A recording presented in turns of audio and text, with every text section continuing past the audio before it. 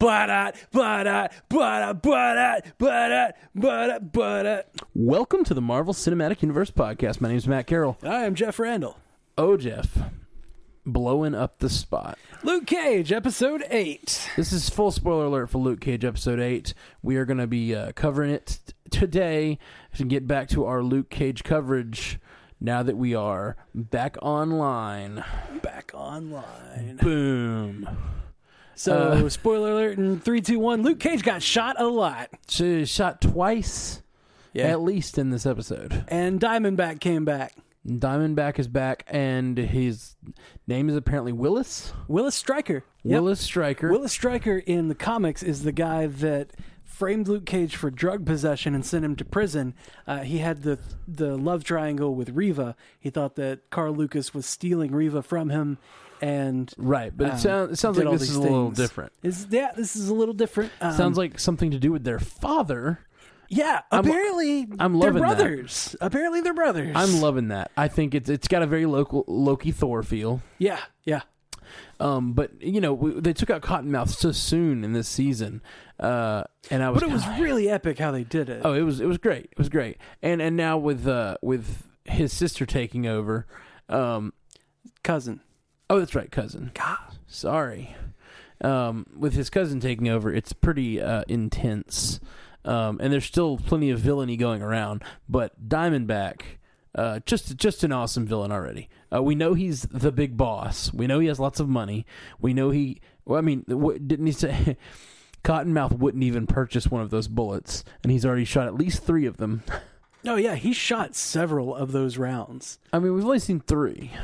No, there 2 were that went into him and 1 that went into a wall. And there was also the one that he shot from the top of the theater. Like from the mezzanine in the theater. Oh, that may be. Yeah. I don't remember seeing it blow up. Well, it ricocheted off the ground. Okay. He missed. Gotcha. I just didn't know if it was the same kind of bullet. Not confirmed. It's the same. Not confirmed that was a Judas. But why would he be shooting anything else, you know? Right? He knows what can hurt Luke. And by the way, it's not anything else. Him in the mezzanine. And Luke Cage staying down there, and he looks like he's got Luke dead to rights. And Luke runs and like tackles the column and just destroys the balcony. Yeah, that was awesome. That was so cool. Really, really great. I was like, oh, Luke Cage being a badass, and it was interesting how the impervious to anything Luke, or the imperviousness to anything that Luke has was kind of still there on parts of him, but the closer you got to that wound, the more he was just like, ow, I'm doubled over. It seemed like we know now that his soft tissue inside seems tough, and hard to cut, but it does seem to experience pain. Yeah, it experiences pain, but it is still steel in some way, I guess. Yeah, those wounds look Man, gnarly. You know who could heal something like that? Somebody who uses chi. Ah, that's true. Maybe. Yeah. Maybe. I hope that when he fell into the back of that garbage truck, he just shows up at Danny Rand's place. He just climbs out at Danny Rand's house. Like, where am I? And the guy's like, hey, can I help you? Hi there, friend. Could I... Do you need some assistance? Do you need a hero for hire? Would you like to be a hero for hire? Yes. Just like, I've had a long day.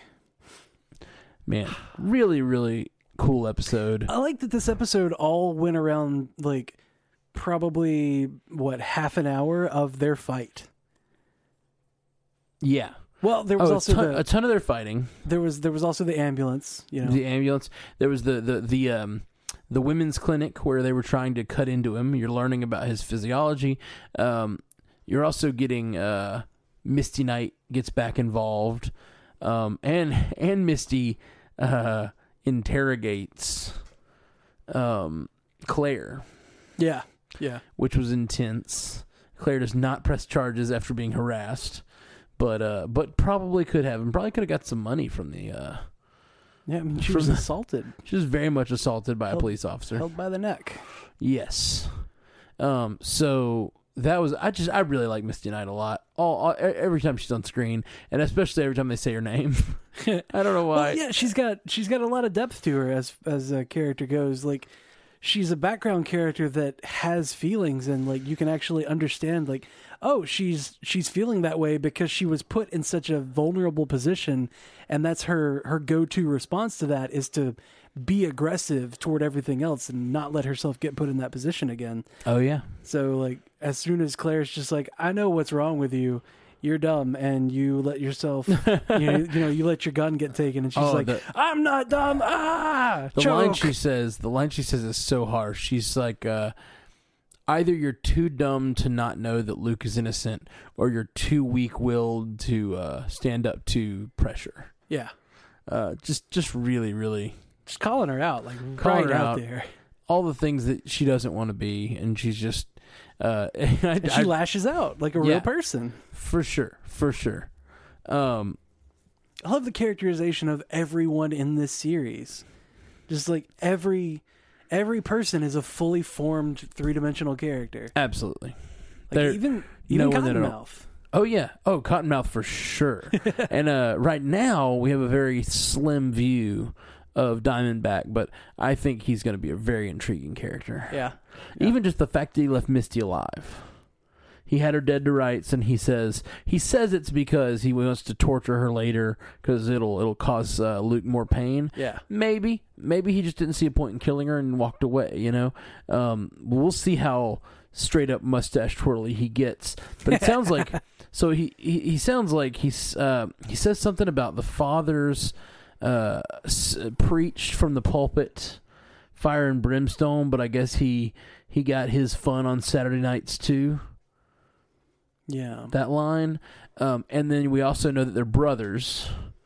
And he says that somebody had destroyed his mother.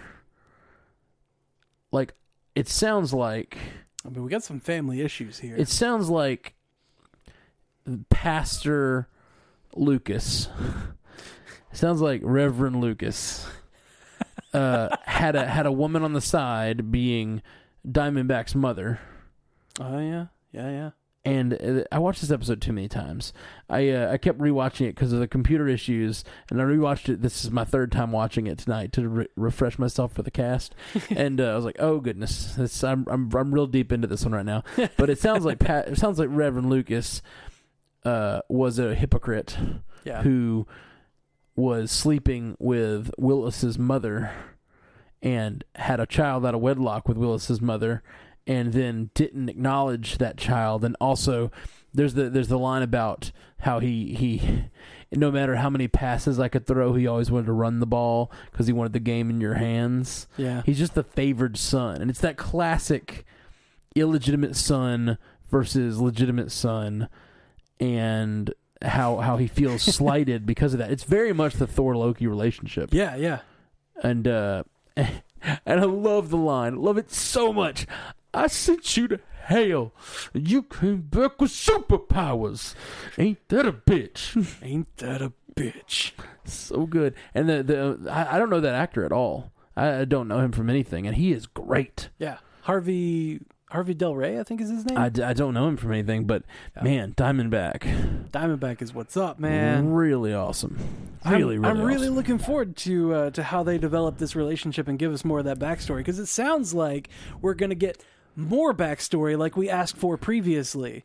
We got the backstory of Luke in prison, but now we need the backstory of how Carl Lucas went to prison. Well, it's exactly what we've talked about. Like, we have a great backstory for that, but we don't have any... Yeah, we don't know who Carl Lucas is. We now know the full origins of Luke Cage. We have no idea who the origins of Carl Lucas. I need it in my life.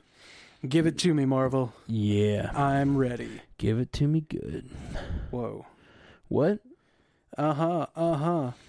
What else you got to say about this episode? I feel like that's my initial feelings. I think we're pretty much ready to go on to the next one. Yeah, I think so too. Let's watch episode 9. Can we do it? Hold on. I'm excited. Very excited about episode 9. Hold on. I may have said the name wrong. Oh, yep, I did. I said his name wrong. The character or the actor who plays Diamondback is Eric LaRae Harvey. Okay. I don't know. Eric LaRae Harvey. I'm looking him up threw right now names because around. I'm very interested. He just like threw random syllables together. He's probably Bob. He was apparently in K-Pax and Twister. He was in Twister. Which I don't remember him in Twister. I don't either, but that was a long time ago. It was a long time ago. Like that's. But I watched the shit out of that movie. That's deep cuts right there. You're going way back. Yeah. Oh, he was in Boardwalk Empire. Oh, I remember him from Boardwalk Empire. Now that I knew he looked familiar, but I couldn't place him at all. And I think he's great, and he was really good on Boardwalk Empire too. Yeah, really, really great actor, and I am just excited because the Netflix series just keep doing their villains right. Yeah. So let's go watch 9. Let's do it. Okay. Woo! You guys, we'll be back with you tomorrow with episode 9. Boom. Until next time, true believers.